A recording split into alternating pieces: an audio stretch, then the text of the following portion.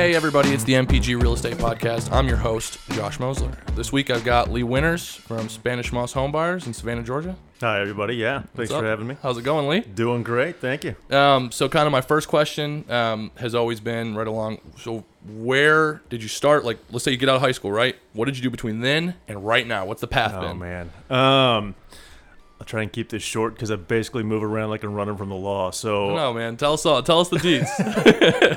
high school to grad school, thought I was going to be an academic professor, so got a master's in geology and then an MBA. Wound up going into selling analytical instrumentation in laboratories called HPLCs or a variant of. That moved into a Fortune 500 company selling life sciences software, basically everything you need to do drug development, discovery, and production for, the big pharma guys. So I was selling directly to Allergan, Pfizer, and their likes. Finally got real burnout on corporate America. Like the money was great, home office, travel. It was pretty cush, but I was just done with it.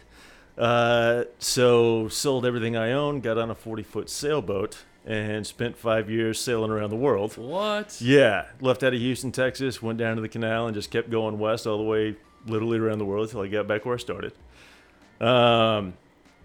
Wound up losing my mom while I was on that trip, and my dad was still back where I grew up in Springfield, Missouri. And I was close to the end of my trip. I kind of did an epic run across the Atlantic to get home way faster than I'd expected to, but it was time to go back and be closer to family again and kind of figure out what life was going to look like after being a vagabond sailor. So next thing I know, I get off a sailboat and I'm driving a tractor in southwest Missouri, putting up around 20,000 small square bales of high-protein hay, Bermuda grass hay for racehorses. Like East Bella hay had like 20% protein, so it was crazy Holy stuff. It was like cow. eating a steak, but it was Bermuda grass. Yeah, that randomly got parlayed into running a political campaign. Didn't see this coming, but it was just the farm connection because we were working our butts off and basically going absolutely nowhere. Next thing I know, I'm board president for a group called New Approach Missouri, which legalized medical use of cannabis in the state of Missouri. What? Yeah. That's an awesome thing to be a part of. It was cool. It was really cool. Like I got in deep with the investment and startup community around the cannabis space in California through a group called ArcView. Okay. So like tons of different series rounds. Got involved with that, a couple of startups myself. And then it just got kind of overdone. Like the cannabis space is brutal. Like having your bank account shut down and everything else. And it's at the end of the day, it's a commodity. And it's still like it just, especially once we were done farming, and in the year that I was running the campaign, we didn't get it done in 2016. They have since gotten it done in 2018, but I was out. I moved to Denver, Colorado at that point. Started another business, basically doing product design overseas, working with a couple of suppliers that I knew in China, and then importing those, selling them through Amazon, and like all the work was front loaded into the product design and manufacturing. But once that was done and the copy was written on the advertising side, it went straight to the Amazon warehouses, and I never had to touch the product again. So you sell it until you run out. You order more product, it goes in, and you can travel and plenty of money for beer and diesel for the sailboat. So at that point, you were still sailing. No, I'd been off the boat for a little while. I still have the boat. It's in Guatemala, so I will occasionally check out, go get the boat, go tool around Belize and the islands down there for a little while, and then come back and go back to work. And then I was about to go do that full time and just run the Amazon business. But a woman that I'd known for many years and I wound up taking a serious turn. She was in Charleston. So I thought I was going to be opening the real estate business in Charleston. But once I get into that market and started taking a closer look, I'm like, this is nuts. Oh, it's nuts up there, yeah. I just need to pause for a second, look around, came down to Savannah. I'm like, well, this is amazing. Let's do this instead. So here I am, open doors January 1, 2020. Really? Yeah. I didn't know it was that recent. Mm-hmm. I thought you had been doing it for a while. No, I'm totally the new guy. So you do a great job positioning yourself.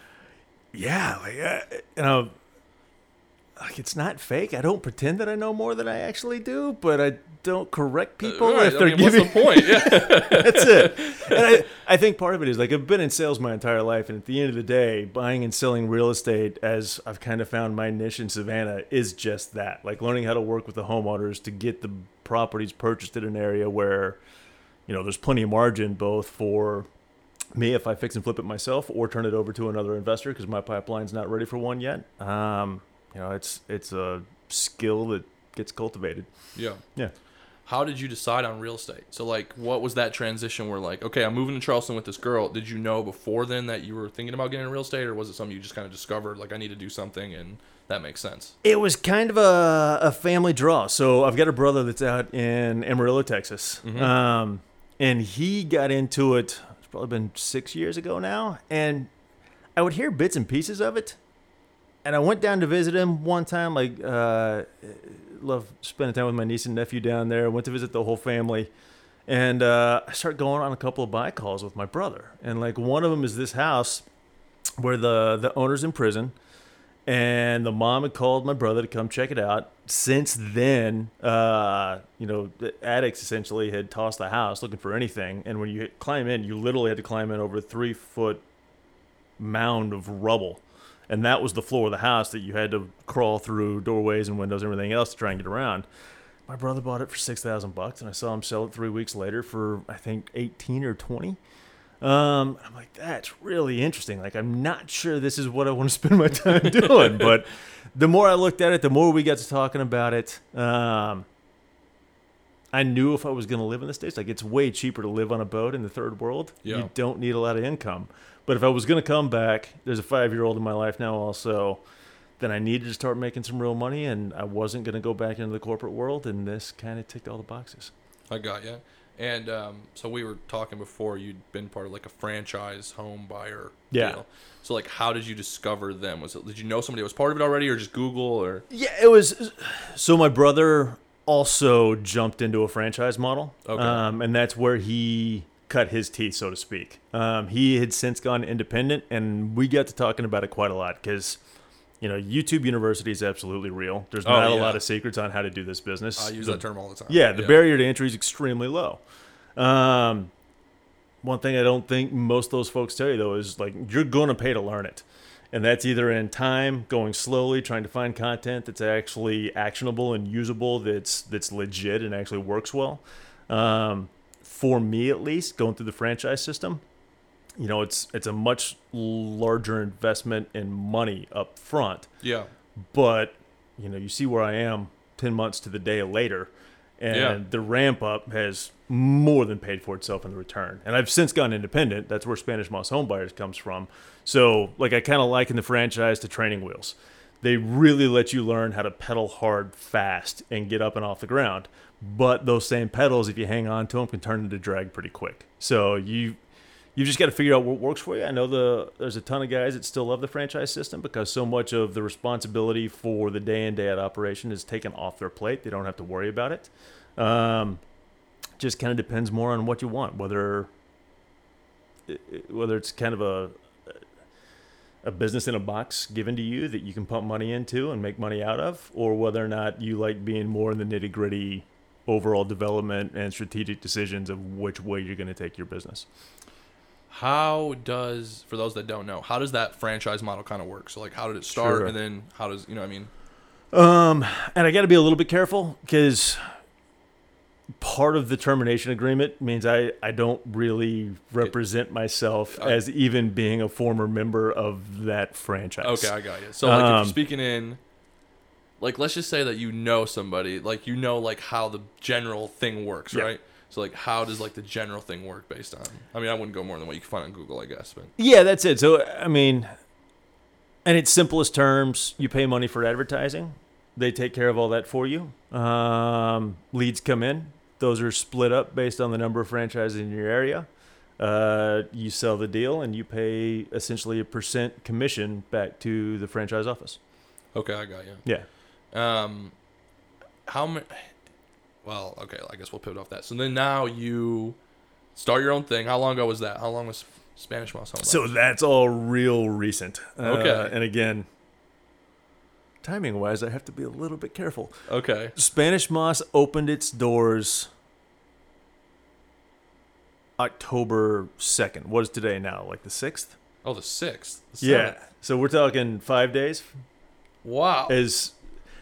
Now, like, it's safe to say that I've been building the infrastructure for Spanish Moss Okay, for got 6 you. months. Okay, I understand. So that when I transitioned out of the franchise system, like, all I did was throw a switch and it was Ready. fully operational with everything built out exactly the way I wanted it, so that when I hit the ground running with Spanish Moss home buyers, it was ready to go. Okay. And like as a result, like leads are pouring in. I've bought 2 houses. I've already sold one of them, and yeah, it's That's a crazy it's first fun. 5 days. Yeah, it really is. Like it is. It's absolutely crazy because I like being able to build it the way I wanted it to work, and targeting essentially the properties or the subset of the Savannah market that I want to go after. It's awesome. Like it's been so much fun, and the phone is just absolutely blowing up. I don't know if I muted that. I might want to do that here in a second. But yeah, it's been great, and I think there's no end to the opportunity in the Savannah market.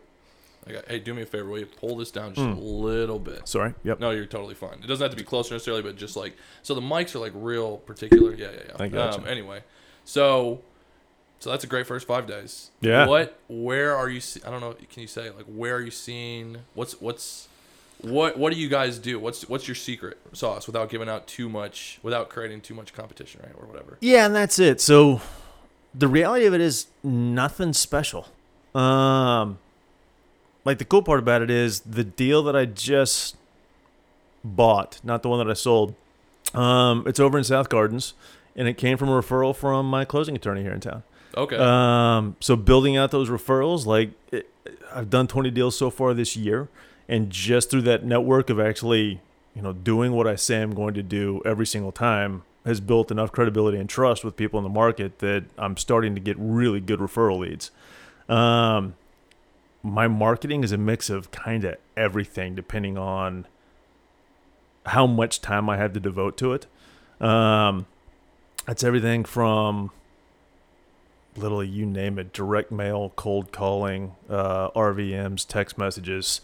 I like to do a lot of list stacking and subsets so that I'm really focused in on particular market niches that I don't think are commonly hit in Savannah, and they've proven to be really highly productive.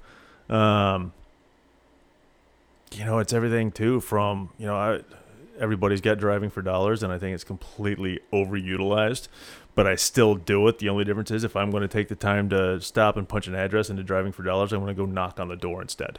I'm still going to put them in driving for dollars and then move that over to my actual other follow-up apps where I skip trace and then call that landlord or call that owner. But I'm also going to go hang a flyer, and then I'm just going to try and talk to the owner. It boils down to that simple. Most people will do the 60% that gets a name and an address, but then they don't do the thing that actually matters, and that's actually talk to them, hassle them, call them, and until you get a no, it's still a live lead. Until they actually tell you to stop, that deal is alive.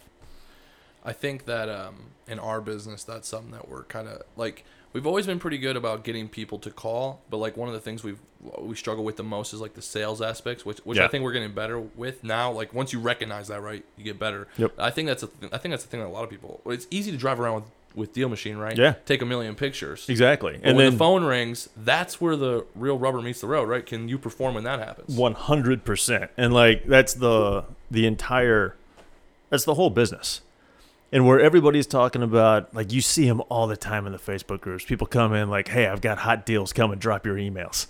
Drives me nuts. I'm like, all the gurus tell everybody to go build your buyer's list. But the reality of it is, if you're actually buying a deal, you're going to have no trouble selling it. No, like the market's red hot. Yeah, like, disposition right now is the easiest side of the business. Yeah. Like it takes little to no effort. The trick is actually explaining to a homeowner that's in a distressed position why your number makes sense. And it's not, and again, that's even a terrible way to put it, because if you're not solving their problem, if you're not actually doing what they need to have happen, your number is irrelevant. It doesn't matter what at all. And And I do. I just think you see that a lot in Savannah. There's a lot of folks that are going out there. Like, out of the 20 deals I've done this year, 5 of them are from wholesale contracts that have fallen through. They eventually find their way to me, or I follow up with them. They call. They're already a lot of times angry and untrusting. Yeah. So I've got a couple of references from sellers that I've worked with repeatedly that are so happy with the transaction that they're happy to talk to any potential seller that I have on my behalf, as well as my closing attorney. And it's just building the trust and then structuring the deal such that it really works for them and they're happy with it, as opposed to feeling like they're giving something away. What did you do? So I find that really interesting, getting former sellers to testify on your behalf. So how do you do that? Like, did you take a video and you send it to them, or do they like literally call those people every time? It's more live calls and text conversations. Like I do, I hold my sellers' hands start to finish. I don't let any space build where uncertainty or doubt or questions on whether or not it's legit or moving forward. They know exactly the timeline from the day that we sign the contract to the day that we're going to close, who's going to be in touch, what the questions are going to be, what the process looks like. And a lot of them I explain, like, it's going to seem like absolutely nothing's happening and that we don't even have a deal for 2 weeks. And then all of a sudden it's going to happen real fast. Right. And they get it. And they're extremely appreciative because, like, nothing kills a deal more than doubt or uncertainty. And if you leave room for those things to build and grow, you're going to go to closing and you're going to find out you don't have a deal anymore because they didn't trust that the contract was real, and maybe they've done something else, or they've decided to sell to somebody else. And I would say a lot of that doubt is caused by miscommunications or lack of communication, right? Like, yeah. And it is. It's absolutely those two things. It's either miscommunication in that the person, you know, in my role, the person buying the house, acquiring the property, doesn't actually understand it very well themselves, in which case don't pretend you do. Let the person know that, hey, I'm new at this, so I'm kind of figuring this out. Here's what I think I can do for you. And I may not know all the answers, but we'll work through it as long as you're comfortable with that. And most people, like, if you ask somebody for help, that's the most endearing thing you can do, as long as you've built the rapport before you ask for help. So, like, how do you approach that conversation? Like, you just walk in and you're like, hey, I need a test. Like, see, what I do like is most of my outbound marketing is automated. So by the time my phone rings, it's either somebody that's ticked off and they want off my list, right, which is just part of the business, or they're kind of ready to talk. And at that point, you know, I just tell them exactly what my process is. You know, I've got a short list of questions. Here's the process. And then one of the things that I do that I don't think people do enough is I verify that what I've told them my process to be, one, sounds good to them, that they understand it, and they're willing to jump into that process. Because as soon as I've got their agreement that it's a process that we're going to be going through, they understand that, you know, I'm not throwing them a cash offer right now. That's not what I'm doing in any way, shape, or form. We're going to go through a process to get to a point where I will then make you an offer, assuming I understand all the ins and outs, and we've structured a deal that meets both our needs. So you let them know it's going to be a wholesale deal, like, right up front? Not necessarily, no, because so there's a thing, and I definitely I know it's a tough question. Sorry. No, it's not. It's not that at all. I just think I do it different than most people, and I've also, this is not probably a popular opinion, and all the gurus and trainers and everybody really going to come down on this hard because it's not what they teach at all. In my opinion, you shouldn't be writing a contract if you don't have the intent to buy the property. Like, the legal contract is exactly that. And I think it's also part of the reason I'm successful is because I'm actually buying everybody's house. I don't care if I find another buyer. I don't care if I write the check myself to buy the property. I can do that. Or if I want to put financing behind it, I can do that also. All that is in place. So when I tell somebody I'm buying their house, I am going to buy their house. And typically I take title on my properties before I sell them on. Okay. Do you do anything to them in that downtime, or it's just like I just get them and then I just... Depends on the property. Like, I had one, it's all said and done, it was over on Belmont. This thing had been a rental for years, and I don't know how many cats they had in this place, but the degree to which it punched you in the face with cat urine when you walked in, and like, oh, I love it. I mean, it was bad, but I loved it. But it's also tenant occupied. So on that one, there's people who live in there with that? Yeah, absolutely. I had to take title to it, work with the tenant on a cash for keys basis to get them out happy so that I could then scrub the property and clean it down to get a group of investors into it to sell it. It was a good rehab. It didn't fit my buy box. I'm super critical. Like, I've made so many mistakes on the houses that I picked to flip myself that now, like, out of the 20 deals I bought this year, I'm doing 3 rehabs in Savannah this year. Okay. So I really do. Like, they have to perfectly fit into my buy box before I'll actually take the time to hold them, rehab them, and then retail out of them. I feel like I just lost the thread of where I was going. What were we talking about? We were talking about like the wholesale, like so whether or not you buy them, and you said like you had cleaned out the house before your investors come in. Yeah, that's it. So it was going back to the buying process also, and in the fact that like there's a ton of integrity that I bring to it. Not so much like integrity, yes, but authenticity. Yeah. I am never misleading the homeowner from the word go. There is not one aspect about what I'm doing that I can't share with them entirely. And when I tell them that I'm buying their property, I am going to buy their property. Again, that doesn't in any way negate my ability on the back end to either sell that contract if I want to move that to another investor, take it down, list it as is retail. Like, I don't have one play, there's a whole playbook. So it like, and that's the other reason. The reason I think I buy quite a few deals is like, if there's money to be made out of it, I'll do whatever's necessary to structure it. There's one I'm looking at right now where a guy called me and he desperately needs to foreclose on a property. And I'm like, have you talked to an attorney about this yet? And he's like, that's the thing. I need somebody to actually pay for the foreclosure, and then I'll sell them the house once we're done. So the more I dig into it, he wants to sell this house for like $50,000. He's not the owner. He's the note holder. So he's selling the note? He wasn't. We're talking about that now.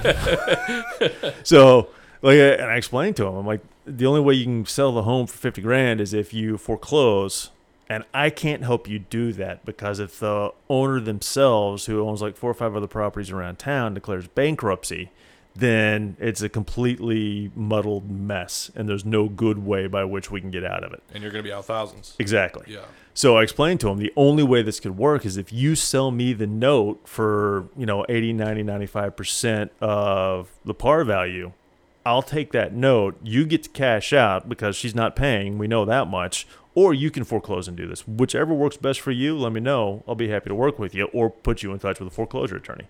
So don't know if that one's going to work yet. I find the bank note thing very interesting. I love it. There's some guys making a killing. Yeah. And again, so I'm really lucky. Like, everybody needs somebody to learn from. I like having a brother. Like, we were never that tight until we both got into real estate. Now we got something to talk about that we both really enjoy. But he's been amazing because he's given me so much insight that would take so many years to build otherwise just through your own experience. He buys and sells notes like crazy. He does so much owner financing. And then sells those notes on. And one of the things that I'm most excited about, and I'm still just dipping my feet into this, is getting into owner financing where you are the note holder, because I'm a terrible landlord. I've done it, and I am not good at it. I hate it. But if you're the note holder, if you own the mortgage on the property, you have no responsibility for the maintenance of it. It's less of making sure it's insured and that the payments are being made. Yeah, and you get, the interest rate on that, like 8 to 10%. Yeah, that's awesome. I awesome. don't know why more people don't do that. I think it's just one step further outside the box. Like, you've got everybody talking sub 2 and all these other crazier deals, but some of that traditional stuff is, I think, much more accessible and easier to get into. It's just not the norm. Is there any kind of federal regulation on land contracts at all? Do you know? I don't know the answer to that question at all. How do you mean on land contracts, on acreages and developments on that side, or no? Like, what I mean is like owner finance deals, right? Like, if you sell the house to somebody, is there? Yeah. You have to follow the same rules as the mortgage company. Yeah, basically, you need to get pretty comfortable with Dodd-Frank, because depending on how you structure it, it's not nearly as severe as your Wells Fargo or Bank of America, but there are definitely consumer protection regulations that you need to be aware of, and how you structure your deal can trigger those. So is there attorneys in town that specialize in that? I mean, I don't know, how common is that? Like, how many lawyers would even deal with that kind of stuff? There's not a ton. Most good closing attorneys, if they're fairly experienced, can do note transfers. So if you're buying a note, that's not that big of a deal. You're really just buying and selling the warranty deed on the home. If you're offering, most folks can do it. Like basic seller financing, like if you own a property outright and you want to sell that on terms, it's just a promissory note. Like it's really pretty easy to put that together, and most closing attorneys can do it. How many, I guess let's transition here a little bit. Sure. Or what's been the toughest deal you've had to do? What's been the toughest, and can you kind of walk us through how you solved the problem and then, got the deal done?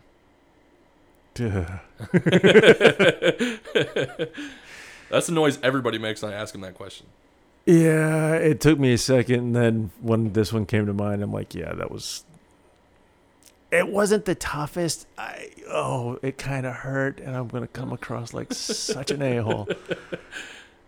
But so there was this deal. I want to leave names and specific addresses out, but it was over on Anderson. Okay. Great little block house. Great shape. Owned jointly by a mother-daughter, and foreclosure was pending, but due to military service, it couldn't actually be foreclosed on, but the bank was poised to do so as soon as that was lifted. Right.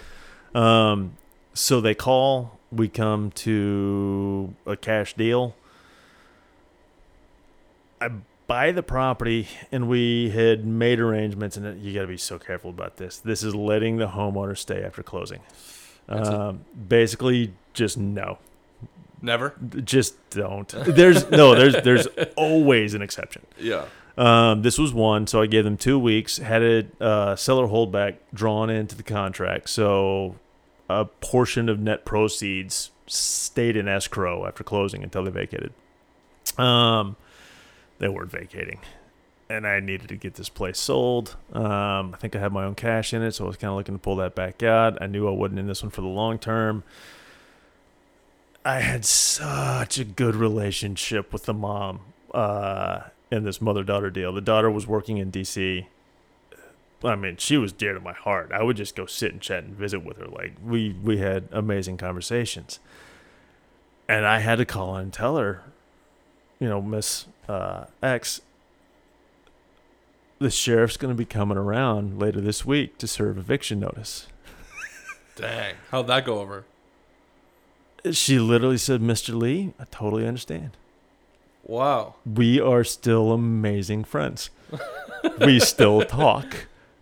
She's relocated up to South Carolina, but she's really keen to see how the house has come out. It's already been rehabbed through another investor. She's gotten pictures. She and I, we stay in great touch. The daughter's happy. The family's happy. The woman, an 85-year-old woman that I served eviction notice to.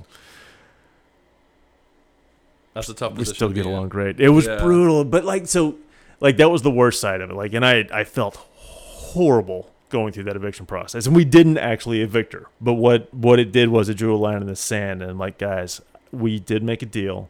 This is the progression that we're going down. I don't want to evict you. The money in escrow, I still want you to have that. That's your money, but you do have to go. Otherwise, this is where we're going to be in about 60 days. So they made arrangements to move on. They got the net proceeds out of escrow once they vacated, and I even paid the $1,000 to hire another guy that I know with a truck to move her to her new place. Like, so that's it was awesome. Yeah, like I never want to put somebody out of a house. Right. Nobody wants to evict people, right? Exactly. And I will do everything in my power. Same thing on that house on Belmont. Like, the tenant needed cash to be able to get out. I do this quite a bit. Like, I extend cash to people up front to move. If it's the owner, I put that as a line item on the closing statement, so I get it back at closing. If it's a tenant, it's just cash for keys. From $500 to $1,000. I try not to give it directly to them. I let them know that as the new homeowner, like I was on Belmont, I'll I'll be a reference for them. And then also just cut them a check and say, if this will help as the deposit on the next place, I'm happy to give this to the new place. That's honestly been something that we've kind of pivoted towards too, because like it's so tough. We're getting all these calls from all these people with tenants. Yeah. And kind of in the middle of the year, we sold a bunch of rentals that had tenants in them. Yeah. Well, those tenants turned out to be problems for our investors. Absolutely. And like, so now we're like, well, I don't want to pass a problem on, right? Like if we can make it easier for the investor, that's what we want to do. Every time. And so we've kind of pivoted to that strategy too, kind of like it's just trying to find the fine line that what motivates people to leave, right? Like we haven't found much, like I don't want to put our numbers out there too much, but like 500 to 1,000, sure. We've tried that a couple times and it doesn't seem to be as motivating as when you go like a little bit higher. So I don't know. Is it the way you sell it? Like, or maybe we're just getting like a bad little bunch there and maybe it'll go back to, No, it's... there's kind of a lot to unpack there. Yeah, sorry. No. It's great stuff. What I've found repeatedly, and I think this is nationwide, even if you're selling a rental property to a buy and hold investor, they want to put their own tenants in. It's just easier to write their own lease. They can get in, do whatever repairs and upgrades to the property, raise the rents, refi it, exactly, so that when they start, it's a clean slate with a new tenant that they've qualified to their level of qualification. At this point, I don't try and sell occupied properties anymore. I take them down. I give notice. I work with the people to get out. And then in terms of moving them, if all you're doing is cash for keys, there's not going to be any real motivation. Letting them know that there's an eviction order in place while also offering them the cash for keys is where, it's... I hate the expression carrot and the stick, but it is both. It's like, so legally, and again, you know what? I still think all of it comes back down to rapport with the individual. And I think you need to have as much or more with a tenant as you do with the homeowner themselves, because the homeowner probably wants to sell if you're involved. You're not going to have much issue there. What can scuttle a deal is the tenant. So if you don't build good rapport with that tenant, it's just going to be problems all the way through. And how are you building rapport with those tenants? Like, are you showing up, like, regularly talking to them? It's, I use every opportunity. So one of the things that happens is, I've got to see the property. And I may run a number of either inspectors and or investors through it. And I've got to do that in a way that's conscientious, that works with the tenant's schedule. Because it's imposing. Like, you're walking through their life and poking through their bedrooms and everything. Yeah. That's the time. Like, I work with, like, my investors know there's kind of a playbook. If you're coming to look at one of my houses, I'm not going to be, if it's a tenant-occupied property, I'm not going to be with you walking through the house. I'm going to need you to take responsibility to do the inspection. I'm going to be hanging out with the tenant. Because I want them working with me, talking about anything, whether it's what the transition looks like, because they, by this point, probably know I'm going to be the new owner. Working with them to talk about, what's their desired outcome. Were they thinking about moving already? Did they want to start looking for another place? If so, how much time do they need? Did they want to stick around? Is that something we should talk about? And if we do, like, what needs to be fixed? What doesn't work? And would they pay a little bit more if we go through some of those repairs with them? Again, it's just ask pertinent questions and shut up. Like, find out literally what they need, and that's an uncomfortable situation. Nobody likes change. The more you can feel out what that change looks like and alleviate their concern on it, the better it's going to be. Yeah, I got you. Another funny thing about all the tenant thing is another problem we've been having is they're getting these houses for ridiculously cheap. Right? Like, they are stealing these houses for years. And then they're like, it's insane. They got like nowhere else to go because they're paying $300 a month. You're living in a house should that's be a $1,200 rent rate. Yeah, exactly. Yeah. Why do you think landlords do that? Like, what? I find that really common in the city. Do you think that's common everywhere, or do you think that's something because the city's so old? It's everywhere. I've been that guy. Like, it is so easy, especially if you are an out-of-state landlord, to not pay attention to a rental investment if it's covering whatever debt service you may have on the property. If it's free and clear, it's easy to do absolutely nothing. I've even, we had some commercial properties that we finally divested ourselves of because they were the deferred maintenance on that. We had milked those properties for way too long. And when we started looking at what it was going to take, we had a restaurant leave, and the keystone of the primary tenant property was vacant. We're putting money into it to cover the debt service on this point. We had another tenant leave. It's an old Walmart satellite retail spot, and it was no longer worth it to us. It was in Conway, Arkansas, too. Like, I've never heard of Conway. It's outside of Little Rock. Like, there's literally no reason to. But there is not enough money in any deal to make me spend more time in the Ozarks between Missouri and Arkansas. Right. Like, it was a great place to grow up. I don't want to go back ever. Which is funny because Missouri is crushing it for real estate right now. Yeah. You see how many guys are based in like Springfield? Absolutely. It's crazy. Like, one of the world's best real estate buyer trainers is based out of Springfield. Yeah, John Martinez Yeah, is there. exactly. Oh, that's That's who what you're I'm talking talking about. Oh, okay, Yeah. yeah. Yeah, I know like the Dawsey team is there too. Yep. We follow them real heavy. Yeah. It's crazy. Why do you think that is? Are the tax advantages more in Missouri? I don't know. I have no idea why that is. Like, it's going to be... Because I think John lives in Dallas. Like, I don't know John Martinez that well, but like... Yeah, I'm not sure. I do. I think they're based... I could be wildly wrong on this, so don't hold me to it. I think they're in Republic, which is a little satellite town outside of Springfield. Yeah. Springfield was my hometown. I don't know. Like, I think... Oh, man, I should not talk about Springfield. There's this sort of complacent malaise that hangs over that part of Missouri. I don't know why. But what it does create is, for those individuals that are entrepreneurial, that want to get out and do the work, the opportunity is wide open. I was talking to a few people that buy out there, and their cost per contract on deals was running $300 to $400.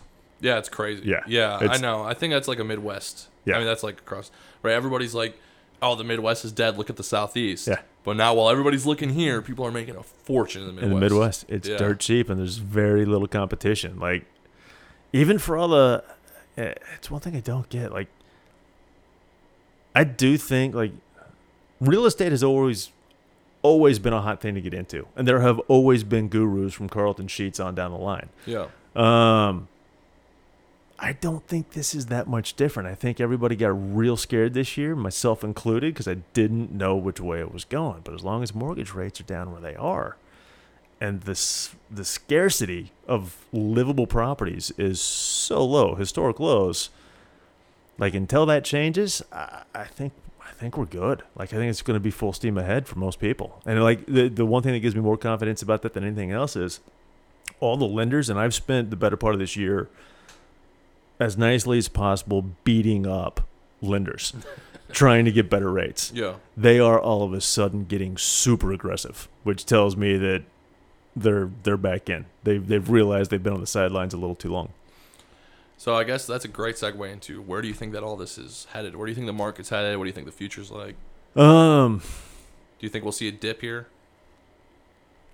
Like, we've already got some seasonality coming into it. Like, I'm already seeing days on market in just the Savannah Metro start to extend out a little bit longer on my properties and some others.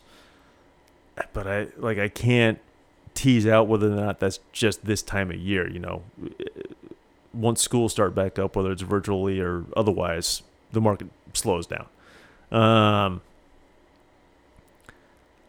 I don't see anything on the immediate horizon that has me significantly pulling back.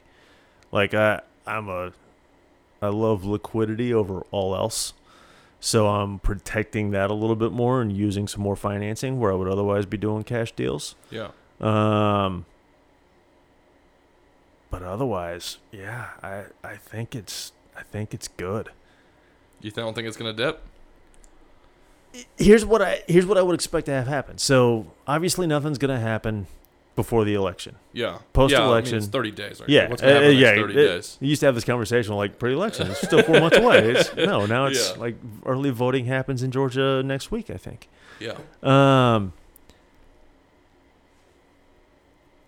Nobody's going to start foreclosing and evicting before the end of the year. I don't know if any new stimulus is coming out. Maybe, maybe not. Maybe more moratoriums. Maybe, maybe not. What I try and picture and plan towards is worst case. So no new stimulus is coming out, and there's no more moratoriums, period, on evictions or foreclosures. What I have seen, and this is just kind of my gut feeling on it based on the data that I look at, is that we still have the lessons learned from 2008, 2009. Even if there's a significant increase in foreclosures and defaults, what I don't think we're going to see is a flood of those hit the market. Like, banks can hold them. Banks have liquidity now that they didn't in the previous mortgage crisis. This isn't a mortgage crisis. This is different. Liquidity is in place. The protections for consumer lending and investor lending have largely done what they were intended to do.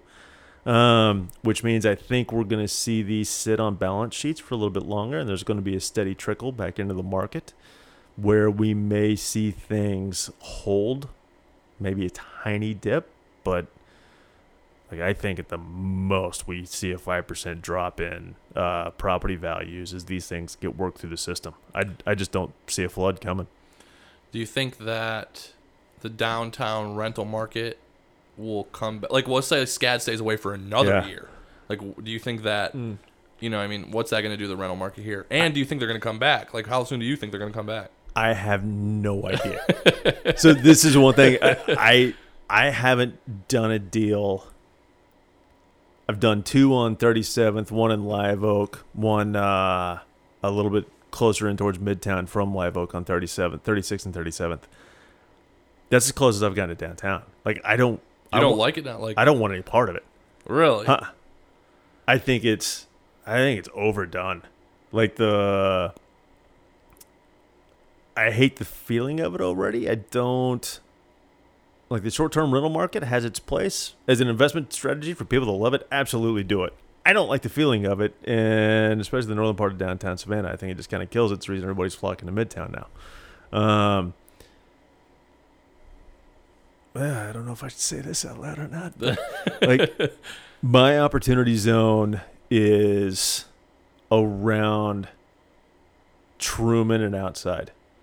Okay. Like those are the areas where you've got bread and butter, cookie cutter, single family, 3-2s that you can crush it on indefinitely. Like Thunderbolt, Savannah State. Yep. Yeah. Well, you know what's funny is we actually avoid those areas. Do you really? We like Live Oak, and yeah, we've been we've done 18, 20 deals this year, and almost all of them have been that area. No kid. Yeah, I love it. I mean, but I know a lot of, I know it. I can understand what you're saying about, that is so hot, it is nerve-wracking. Yeah. Right? Like, it's appreciating so fast, and anything that rises that fast most normally falls, right? I don't see a crash coming. Now, like Live Oak, and you're just far enough out of, like, true downtown, I dig it. Like, I'll buy that stuff anytime I can get a reasonable deal over there. There's just not as many reasonable deals over there, which is why I'm trying to go where there's more low-hanging fruit. Yeah, which maybe more people are like, oh, maybe that's why you're having so much. That could be. I don't know about. But like, no one's posting deals right now, though, so I don't know. Nobody, you know what I mean? Like, I'll be honest. Like, the 2 that I just bought, they're not even going to go out on my mailing list. One of them might. Like, my buyers are so hungry that I know who's taking the deal before I actually get it under contract. Right. It's kind of weird. Like, a part of me wants to go ahead and shoot these out because I feel like I need to feed the list. Like, hey, I'm still here. This is actually still happening, guys. Yeah. But the same token, I mean, there's no advantage to you doing it, is there? I mean, no, you're making the money either way. Exactly. Why not That's it. So I wonder how much of that is like that then. Like, I wonder how many people are actually getting deals, but the market's just so hot they're not going out. Yeah, I don't know. Because what I say is, when I say no one's getting deals, it's not necessarily that we are having a problem getting deals. Mm-hmm. Like, we've been having a steady flow, like we're fine. But like, I'm constantly putting out videos and feelers. Like, send me what you got. And I consistently get nothing back, which makes me feel. So maybe those deals are just going off before, because people have relationships that are obviously been there for a while. So maybe those relationships are what's scooping those up. Or so one of the things, have you talked to a lot of other people in town about deal No. flow? I keep blinders on, like, and I used to be signed up for every property mailing list. I wanted to see what other deals were coming through the pipe. I quit. Why? I just quit because at the end of the day, anyone else's deal volume does not impact my ability to go find and sell. So Say that again for the guys in the back. No one else's deal volume, and there are dozens of people wholesaling and hundreds fixing and flipping in Savannah, if not thousands. No one's deal volume in any way impacts my ability to go find, buy, and sell a home. Like, it's a distraction, not anything else. So I'm guessing then that answers the next question, which is you really don't try to buy from other wholesalers at all. I have. Oh, okay. I don't anymore. Was it a bad experience? Like, I know you can't. I don't throw anybody on the bus here, but No, yeah, and definitely no names. Like, there's some good folks out there.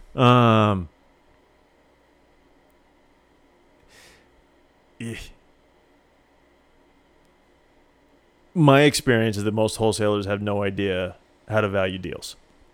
And it's not even so much that. It's not that they don't know how to value them. I'm hesitate to say this out loud also.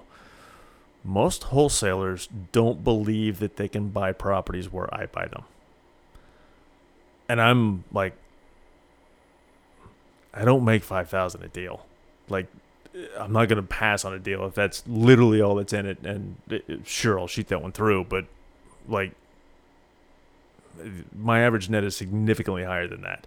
And I think it's simply because most wholesalers haven't gone through enough sales training to understand where to buy the deals so that it's not a hamster wheel and something that really builds wealth.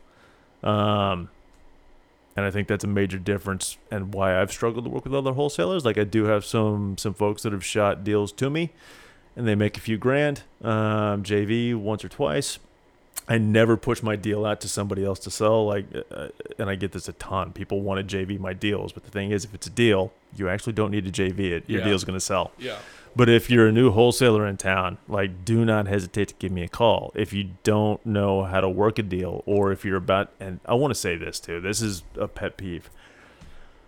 So many people walk on contracts. Like, people come in and they want to wholesale, but they get a bot wrong, or they don't have buyers, they don't know how to market, they don't know the face groups. For whatever reason, they walk on a contract. Don't do that. Call me first, if not Josh or somebody else. Let somebody that's got an experienced list and knows how to operate it jump in, because at the end of the day, if you're not doing this to help the person whose home you're buying, whether that's on the high end, it's not as detrimental if that's another investor that's walking away from a rental. But on the low end, if you've got somebody that's got medical bills and they're facing foreclosure and you give them a sky-high offer that's not legitimate, you're going to walk on the contract, you have really screwed that person. Oh, yeah, because they plan their whole life around that. Exactly. Right? Like, all their plans are... This is an absolute lifeline, and all of a sudden you are making the issue worse because they thought they had it solved. And now that's been taken away from them again, and they're starting from scratch. Don't write contracts if you don't know how to get them bought yourself. If you are learning how to wholesale and you're just counting on the fact that you're going to find somebody to buy it, call me. Again, call Josh. Call any reputable operator in the industry. Tell them what's going on. Be willing to give the deal away for free to help the seller. Most of us will be happy to JV that or give a finder's fee or something to compensate you if you brought us a viable deal. But make sure you do not leave your sellers hanging. Have more integrity than that if you're operating in this business, because there's plenty of people that have none. Something that we actually operate under is, I bring this up all the time. Have you ever read Shoe Dog by the founder of Nike? I always forget his name. No, I've heard this, but I haven't read it yet. Okay, so he has this great line. You already heard this? No, okay. Please. He has this great line where he says that making money in business is the same as making blood as a person. Yeah. Like, is it important to stay alive? Absolutely. But if your whole life is only about making blood, it's Absolutely. a pretty lousy life. Yeah. Yeah, and so like making money is great, but like if all you're doing is getting into real estate just to make a bunch of money, Yep. you're kind of into it for the wrong reason. It's gonna get real hollow and real empty real fast. Yeah, it's gonna, and you're gonna hurt a lot of people on the way. Without right? a doubt. Well, and Savannah's a small town too. Like you hear stories when people start burning other people or sellers or whatever the case is. Like Savannah's just not big. Everybody knows Yeah. somebody who knows the other person. And reputation here, like, and again, I'm still the new guy. Reputation matters. If you're not dealing fairly and squarely with people, you're not going to be dealing with anybody for very long. Yeah, no, I 100% agree. And I think things move a little bit different here. People definitely remember longer. Yeah. Right? Like, reputation is more, I think maybe it's a southern thing. I'm not sure the culture here, but.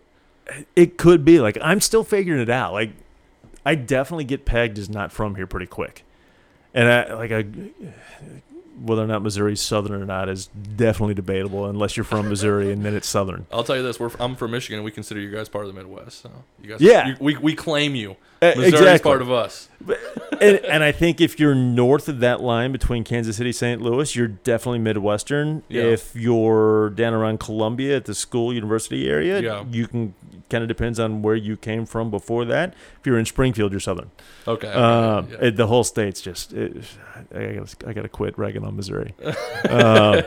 Misery. Yeah. That's the joke, right? It's bad. Totally lost my train of thought. Oh, I'm sorry. I didn't mean to interrupt you. We're talking about reputations in the community. Yeah, that's it. And in Savannah. So like people realize I'm not from around here, and I really didn't know how much of a detriment that was going to be. But here's. Like, just bring some professionalism to it, and as long as you're doing as well as you can by everybody. It doesn't have to be perfect. People screw up all the time.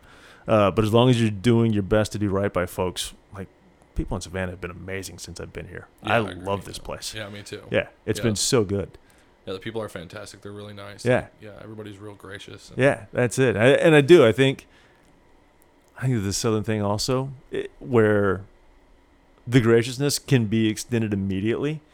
But it can dry up pretty fast, too, if they realize. Yeah. Once you get on somebody's bad side. That's what I was saying before. Is like, I don't know if it's indicative of the culture, but once you're on somebody's bad side, you're done. You're done here, right? That's it, without a doubt. There's no coming back from that. But, okay, so I'm going to pivot again back to what we were kind of talking about before, because I did have a question I want to ask. Oh, my gosh. No. You're contagious. No. It's not COVID. It's well, we can ask about that. How was business through COVID? What happened like right after COVID, and then what's been? How did that play out? I'm trying to remember now exactly what I was working on when that hit. Everybody was terrified. All the lenders dried up.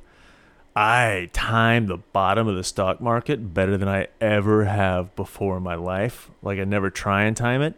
But all the lenders had dried up, and I'm like, this is going to be a buying opportunity. So I sold everything in my IRA. And when I sold it at like literally the day, the hour of the bottom of the market. If I would have just left that in place, because the lenders have come back, and obviously the stock market's just skyrocketed back up again. Oh, I lost so much money. Oh, my gosh. But the thing is, and as bad as that was, like, I'm good with the decision that I made for the reasons that I made it. I needed liquidity. I needed to be able to take down deals and turn them. And that was the immediate means I had to ensure that that was in place. I also learned a lot about if you're working with a lender and they quit lending, they're not servicing their own loans. They're not lending out of their own funds. Be careful, because it'll happen again. Find out who the lenders were that quit or that continued lending through the entire process. They're servicing their own deals, and they're lending out of a pool of money that's either investor fueled or investor funded, or it's their own. And those guys, their rates may have changed a little bit, their diligence may have changed a bit, but that is the safest source of lending going forward. I just kept buying houses. I think I put 7 under contract in April. Wow. Yeah. Really? So that's the exact opposite of what we did. We really? Totally stopped marketing and everything for the month of April. No kidding. Then we're like, wow, we're done. Like, now we're a month behind. Yeah. Yeah, which we've caught up, but like... For sure. Yeah, we totally didn't do a single thing for that whole month. Everybody was spooked. Like, I honestly don't think there was a correct response. Like, it could have gone either way. Like, it was... And we were petrified. Like, I didn't want to keep like just blowing money on marketing and Yeah. stuff, and then have no, you know, what I mean, if you're sitting on all Absolutely. these contracts that nobody's buying. You can blow a ton of money in a hurry and Quick. You know, your Yeah. powder's gone Yeah, the yellow letters they start adding up. Yeah. Yeah. real fast. I did. You know how much direct mail gets sent around in Savannah? Oh, it's crazy. I had again going back to Belmont. The day I put that under the contract, the seller and I had a pretty good relationship. He's like, he knew I was a cash buyer, knew I was going to do something investment wise with the property, and he's like, I'm just going to keep all the direct mail I get. I'll give it to you in the closing folder when you sign the papers. Sure enough, there's like 8 different letters and yellow postcards and notices, and like there is no shortage of direct mail in Savannah. You know, it's funny though, because a lot of people tell me that they're just like normal, white, basic. They're nothing special to them. Yeah. Which is weird because like you watch like literally just spend like 10 minutes on YouTube. Yeah. And it tells you what kind of direct mail to send. Yeah. And that's the kind we send, and we get like returns like every time. I believe it. And again, I'm terrible at following directions. Well, I mean, obviously what you're doing is working though, right? That wasn't directed at you necessarily. No. I get it. Like I did take it completely personally though, because mine's a plain white postcard. Oh, it is? Yeah. Why? The difference with mine is, one, it's branded with Spanish moss. Most of them are. It's not in your face obnoxious. It actually, like, I'm really kind of business focused. Like I was in the Fortune 500 world for way too long. Yeah. But it's also what I'm probably going to lead with when I go on that buy call. So instead of trying to fit into a different box, or I put the card out there that best represents who's going to show up on the buy call, and that's me every time. So, you know, the content's a little different. I'm not going to tell you what the content is, but it's definitely a white background. Right? Yeah. Have you ever heard of? Well, we talked on this a minute ago. Ryan Dawsey. Mm-hmm. So I always forget the name of. I think it's Ballpoint Marketing. Have you seen? I've heard of it. I haven't checked it out. Oh, so his yellow letters, they are pretty unique. So like on the front of the envelope, it's specific to the area you send it to. So if you send it to Georgia, it's got a peach. It's like the background of like a that's peach on the sweet. Yeah, Nice. And their response rate's like ridiculous, like 8% or something. And I'll be honest, we haven't used it yet, but like, we're getting ready to start trying that out. Yeah, because I think that those little unique things, right? Like as soon as somebody picks it up, like how many times you look at something that's like, it's touch points, right? Like what's going to make that stand out of the stack of 8 they got that month? Yeah, it's real. And I think it's, you know, there's marketing fatigue. Do you use the same one over and over again? Do you mix it up? What's the shuffle look like? What suppression do you have? Like, there's a million different ways to market. First batch I sent out in Savannah, I screwed it up. You did? Yeah. Oh, everybody did. I did. I didn't have the right filters on, and basically all I got were calls for vacant city lots that literally kind of worthless. Yeah. And there's hundreds of them. These people had never been marketed to. So when my postcard shows up, my response rate was through the roof. And finally, like I didn't want to totally waste it, but there was nothing here. I'm not a builder, so I'm not going to put something from the ground up. I just don't have the experience there yet. I started offering $1,000 flat for any lot that anybody called on. And shockingly, like I haven't bought one of them yet. I don't really want to, but I think 3 of them might come through. I think the lot thing is really interesting because, like, we got a call yesterday on a lot that's right on Waters. Right on Waters. I think I know. And I got some people that are already, like, interested. Yeah. Yeah. Well, here's the thing. Like, so again, if you like lots, I got a lot of old lot leads. Which I hate lots. But I hate them. I don't know too, anybody that, like, buys. But I mean, like, the Waters corridor is interesting, right? It's like, sure. If you can find the buyer, you can get rid of it, obviously. Correct. There's got to be somebody building That's the trick to everything. Well, and this is it. So, and like, this is how you learn the business too, right? You have to go out on a limb, put it under contract and buy it, and then spend the time to market it. And it's just like anything else. You'll find the pool of buyers that are building one-offs. Because you've got to have a one-off builder that's going to be able to take advantage of an individual lot. Most people need scale. And a one-off building, unless it's building to suit them for a particular reason, doesn't make sense for most folks. Right. And I still think like, because it's so cheap to buy a house in Savannah, you haven't seen the same level of building here that you do in a lot of like metros. For sure. Yeah.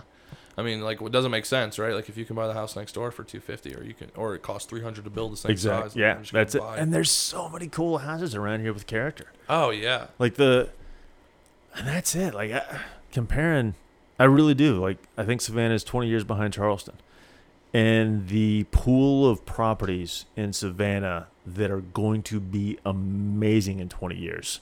It's going to be a totally different city, and I think it's on a fast track. so that's really interesting. That's the second time I've heard that from somebody in this community. Yeah. The other guy said, my friend Curtis, he said 10 years behind Charleston. Okay.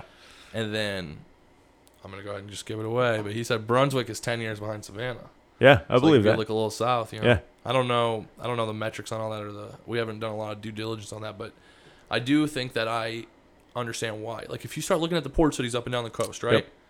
Like Brunswick and really Beaufort, like they're kind of poised to be the fill-in spots where there's still cheap deals. And I love Beaufort. oh, really? Is that a Beaufort, secret? Bluffton. Yeah, no, I love it. Like buying anything in Beaufort has been tough because those folks know their property values pretty well. So I'm not finding a lot of cheap deals. What I am getting more and more into are mobiles. I don't know if I should tell that either, but I love mobiles. You do? Yeah. So I hear that all the time though. Yeah. At a national level more than locally, but Yeah, like I'm not buying inside parks. They've got to be. They don't have to be on a fixed foundation, but they need at least a half an acre. And if it's within an hour's drive of Savannah, it's a half acre or more. I'm real interested. it's cheap, and you can get them cheap. Yeah. Yeah. Well, here's not as cheap as you might think. Like I was looking at a 3.2 double wide sitting on an acre and a half. It sold for $135,000. But where are you going to find a 3.2? Exactly. You know what I By mean? comparison, well, and this was down by Midway. Oh yeah, that's kind of. I like Effingham. Effingham's great. I mean, I hate to like throw that out. Like, I feel like this has been the first podcast where I feel like I might seriously be creating some real problems for myself here. I know. I think we both are. But so I'll say this, and here's the reason that I don't hesitate too much to tell people what I'm doing. And at the end of the day, like in one sense, I'm the laziest, hardest working real estate investor around. Like I am real prone to cutting it off and taking off for 6 months to go surf Baja or expedition travel of some sort. Like that is what feeds me, and I have to go do that every once in a while. Yeah. But when I'm here, I have to make the money to go do that. Think about, like, you're in the Savannah Facebook groups. How often do people pop in, they've got a deal or they've heard of a deal, they'll throw it out there or drop your emails, and you never see or hear from them again? All the time. It's the norm. Yeah. Most folks, even if they get a deal or two done, will not continue the necessary activities to keep the 3rd, the 4th, the 5th, the 20th, the 100th coming. And that's the trick. You just got to figure out what works for you, do it again and again. And I don't think there's that many people that, one, realize how much work it is, and then two, are willing to do the work. Yeah, I mean, Gary Vee and Max Maxwell, that's their whole business thing, right? It's Yeah. like, I'll give away literally every single one of my secrets because I know literally almost nobody will do it. Yeah. Exactly. Yeah. That was the thing. Like with the Amazon business, go ahead and plug them. If you want to go traveling the world and you want to build a small $20,000, $30,000, $40,000 a year revenue to fund it that you can do anywhere remotely, go to Jungle Scout, watch their case studies, and you can start an online Amazon business for very little money. I've told hundreds of people about that and how I was funding my trips while I was out. Not one of them did it.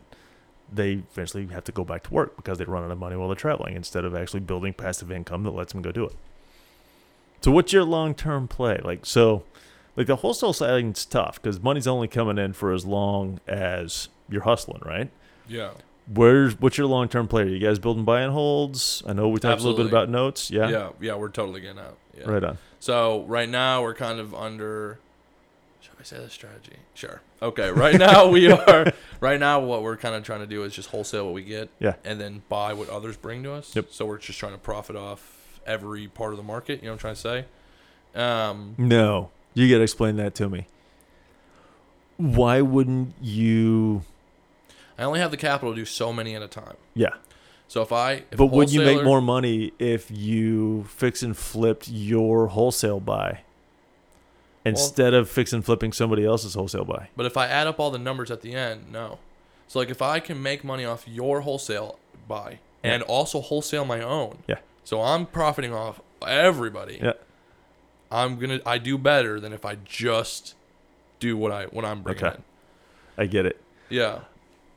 I'm doing a slightly different version of the same thing. Like I can't walk away from a deal that has money It's in tough. it. Like I know. Yeah. But the thing is, like I'll buy. Yeah, so I just put one under sales contract on East 39th. This is the first full rehab I did in Savannah. I got it bought great, but one, I didn't have the investor list then that I do now, and the offers I was getting for it weren't great. So I was going to make maybe 5 or 10 on it. For me, that's kind of a waste. Like I know there's so much more in this deal. So I take it down and I do the rehab, and that's actually become my strategy. And like, I don't advise this for anyone because I'm literally rehabbing my way out of the deals that I will make the least on, and I'll make triple because now I've got it going for a retail exit at 167, which is awesome. It's just weird. Like I make as much on most of my wholesales as I do my rehabs. And it's because I'm rehabbing the deals that I don't want to throw away because the wholesale value is too low.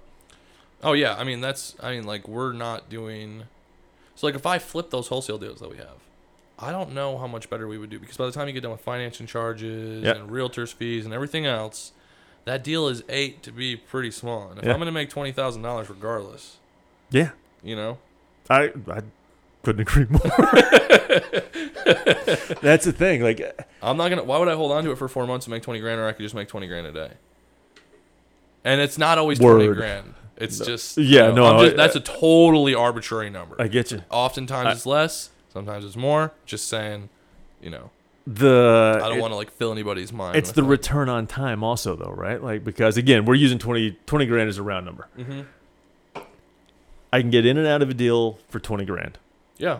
Awesome. Or I can spend 4 or 5 months, burn up a ton of capital, time, headaches, frustration, contractors, things go wrong, inspectors, and then I got to deal with retail buyers, which drive me insane. Just the nitpicking, everything you have to do to and I love them because they pay amazing prices for the houses that we sell. But you got to put so much into it to make a return that, yes, it's better than your wholesale rates, but is it that much better? Like how many wholesale deals did you miss because your eye was on the rehab? Oh yeah, I got a great story. So we did our first fix and flip we closed on it in February. Yeah. And we then spent the next 5 weeks there doing all the work ourselves because we have construction backgrounds. Yeah. And wasted 5 weeks of our lives. Yep. Where we missed out on how many wholesale deals. We look back and we're like, did you ever call that person? No, I forgot, man. Like I was doing X, Y, and Z at the house. Like, and it's like, how we probably lost, I don't even know. Who knows? You know, if you just say, let's just say every phone call that comes in could potentially be a $10,000 phone call. Yep. Like, and if you miss 6 calls, that's a $60,000 swing. Absolutely. Potentially. Yeah. It's huge. Yeah, it's huge. So I had to fire my contractor on the East 39th deal.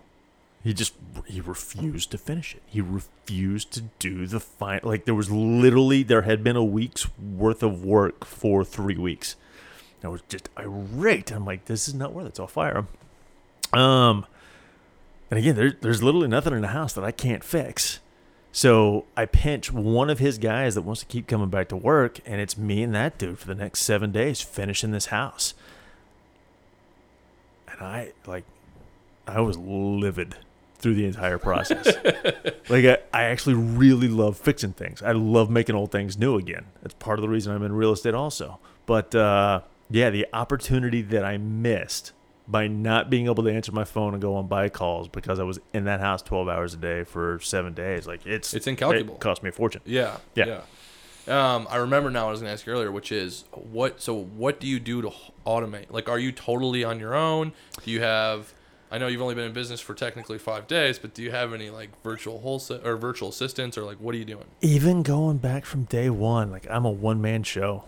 I don't even have an Really? office. Like, I home office. I love being able to roll out of bed, go work out or do whatever I'm going to do, grab a cup of coffee, and then, like, the third bedroom's my office. I have plants and a desk and my computer, and I'm good in my pajamas. Yeah, I don't even have a VA. Like, nah, just me.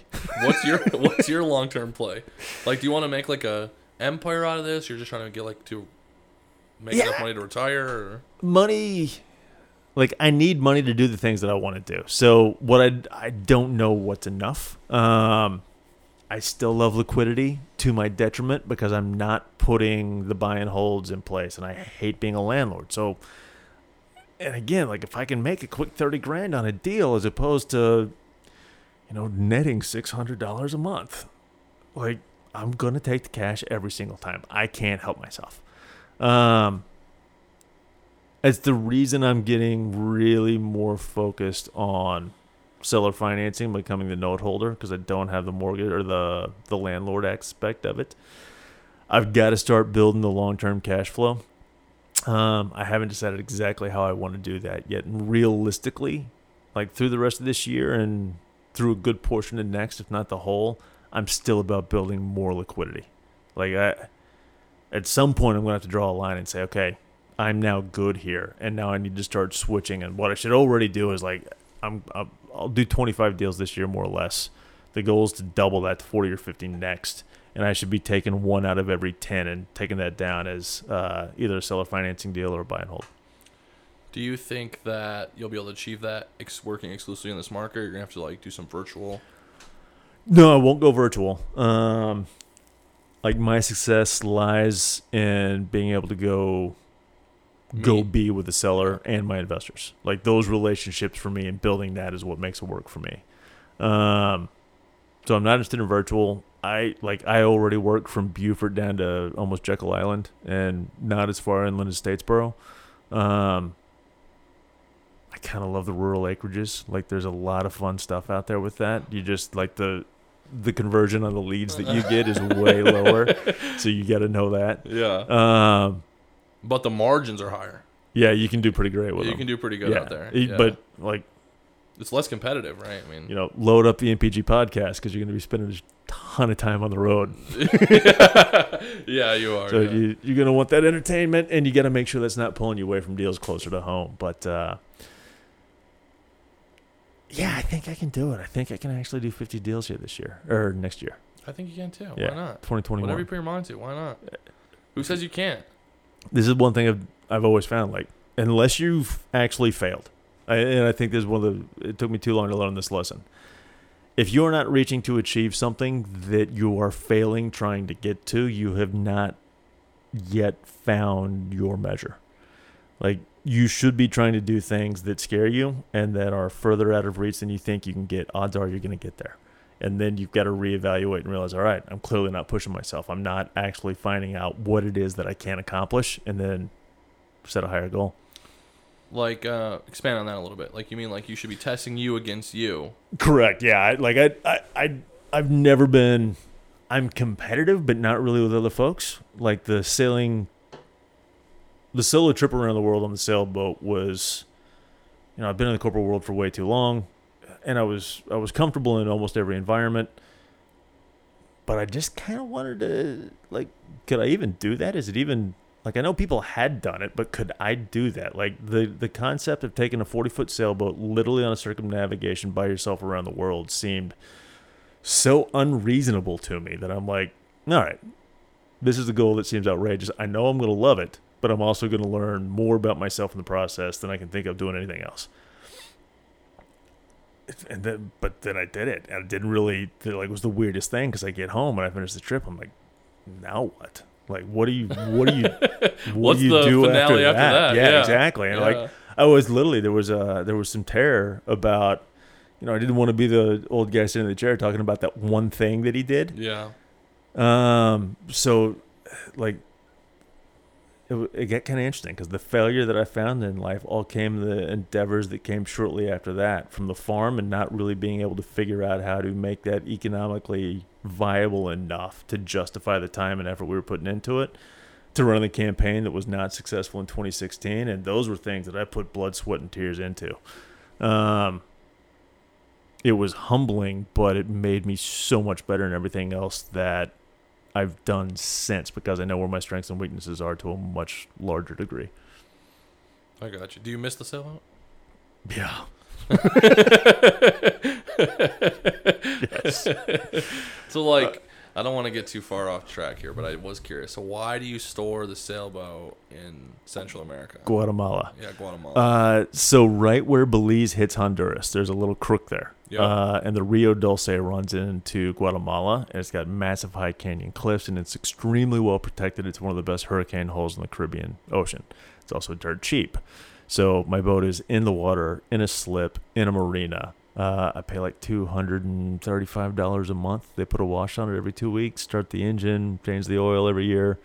They're not repairing it and keeping it up, but I've got eyes on it, and I know it's safe. So it's also like sailing from the U.S. across the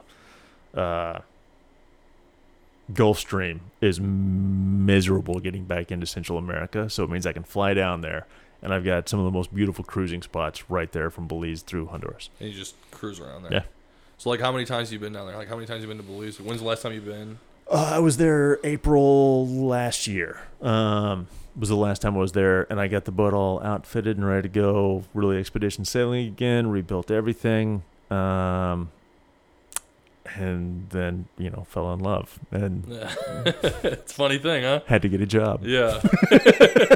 Join the real world. Exactly. I guess you can't raise a kid like on a sailboat very easily. You can. They're cool kids, but yeah, we're here for now, for a while. There's actually a family on YouTube I watched for a while that I can't remember. They have a... It's not Bumfuzzle, is it? No, it's not Bumfuzzle. It's Zatara? Is that I don't know I those don't know. guys. But anyway, yeah, they were like raising their kids. They were like corporate world Texas and just like bailed out, and now they're... Like, it's such a close-knit community when you're out on the water like that. The people are absolutely amazing because you're in this group of self-selected individuals that have done well enough in life that they can go do this trip, or they've found a way to scrape a boat together, and usually through their own experience and hard work have put the basic fundamentals together to go travel and just unplug. And the community it's unlike any other I've ever been a part of. Like, it's so great. What's your yearly cost on your sailboat? Because you don't have gas and stuff, do you? Like, I mean, there's some diesel, beer, food. And so, it's a loaded question, and I hate this answer. For me, it was $20,000 a year, and I was living very well, like renting cars, occasionally going in on excursions, getting hotels, flying home once or twice a year. It can be as much or as little as you have to give it. Like, you can feed it any amount. It's literally however much you have to give it. Like, what's the least amount you've ever heard? Like, because, I mean, do you guys ask each other that? Like, when you're there's a lot of cruisers on older boats. Like, if the boat's paid for and it's in good shape, they're living on $3,000, $4,000, $5,000 a year. Wow. Yeah. That's dirt cheap. You're fishing. You've always got a line out the back. If you're mostly in third world countries and you're avoiding Europe and some of the other places like that, like, veg is real cheap around the world. And there's... Like, you can barter, trade, work for services. There was this Brit with his dad on another boat. Like, he cut hair across the Pacific. I'd never looked better. Because we would literally go get a six-pack of beer, set up somewhere in a park, and you'd have a Brit and an American sailor, and he would bring out all of his hair cutting stuff and just offer, like, cheaper free haircuts to the locals. And people would just sit up and line up, and we'd just sit there and chat. And we had the most amazing experiences just getting to know the community by setting up that little shop and entertaining folks and cutting hair. That's awesome. It was ridiculous, but it was so much fun. That's crazy. Yeah. It's pretty unique. I don't know anybody else that's had that experience. I mean, that's pretty... There's not a ton of us out there, and for most of us, once you're out, you don't come back. Like, like you're the oddity. And that was world. Like, I never had culture shock anywhere until I got off the boat and came back to the States. Really? Like, that was the hardest part of the entire trip. Going from there back. Yeah.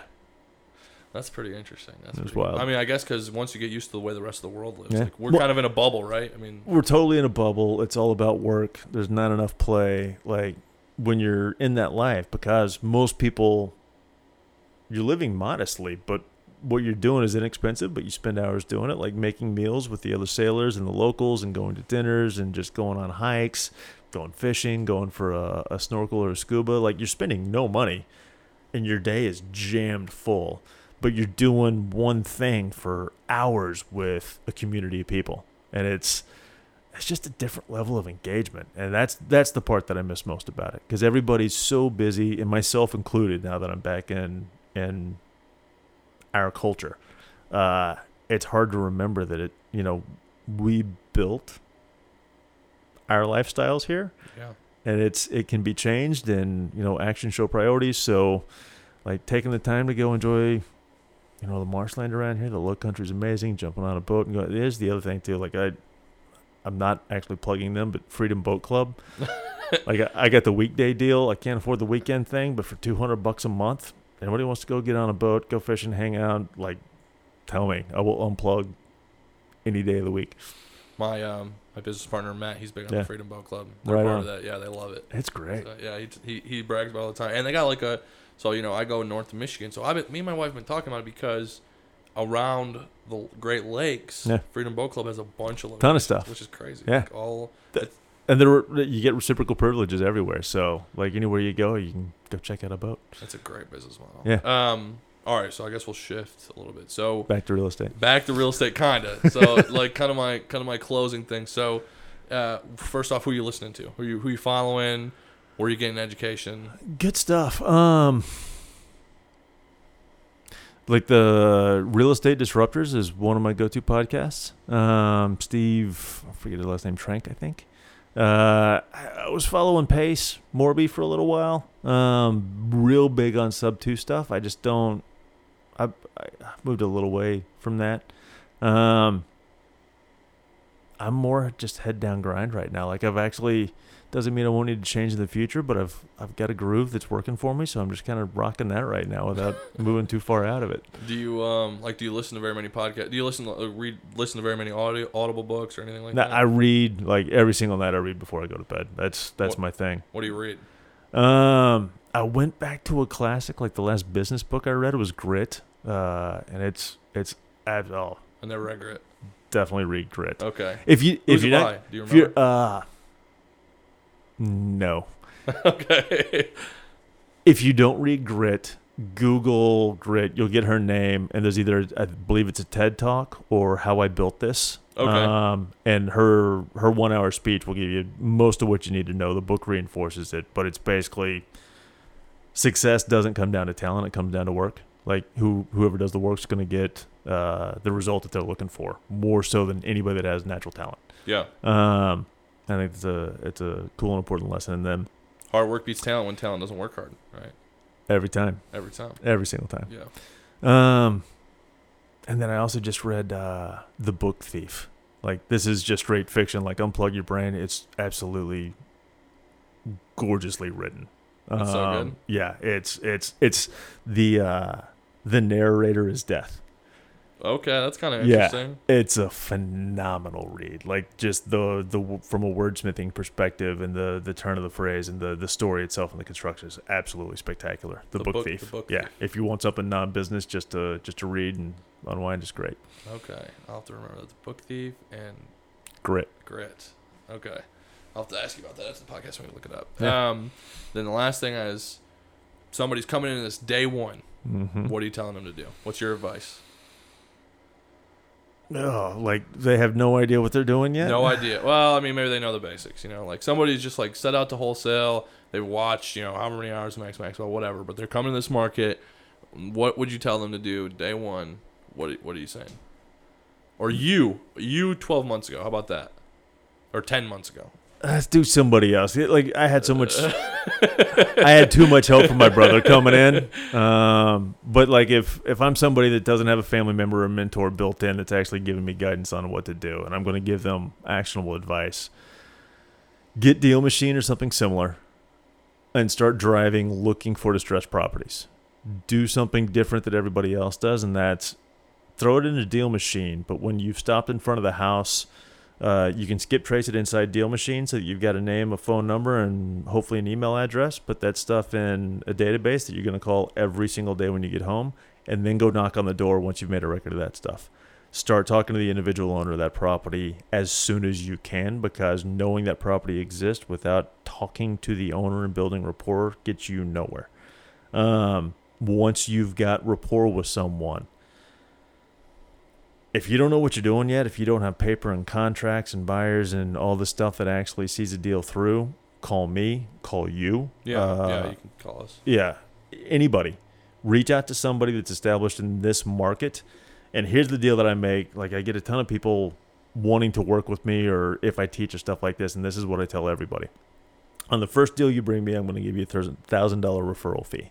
But what I'm going to do is give you my papers. I'm going to walk you through the buy process. I'm going to have you in the house with me as I do the inspection, so you can see exactly how I come up with my numbers. And then the most important part of it is, how do I interact with the seller?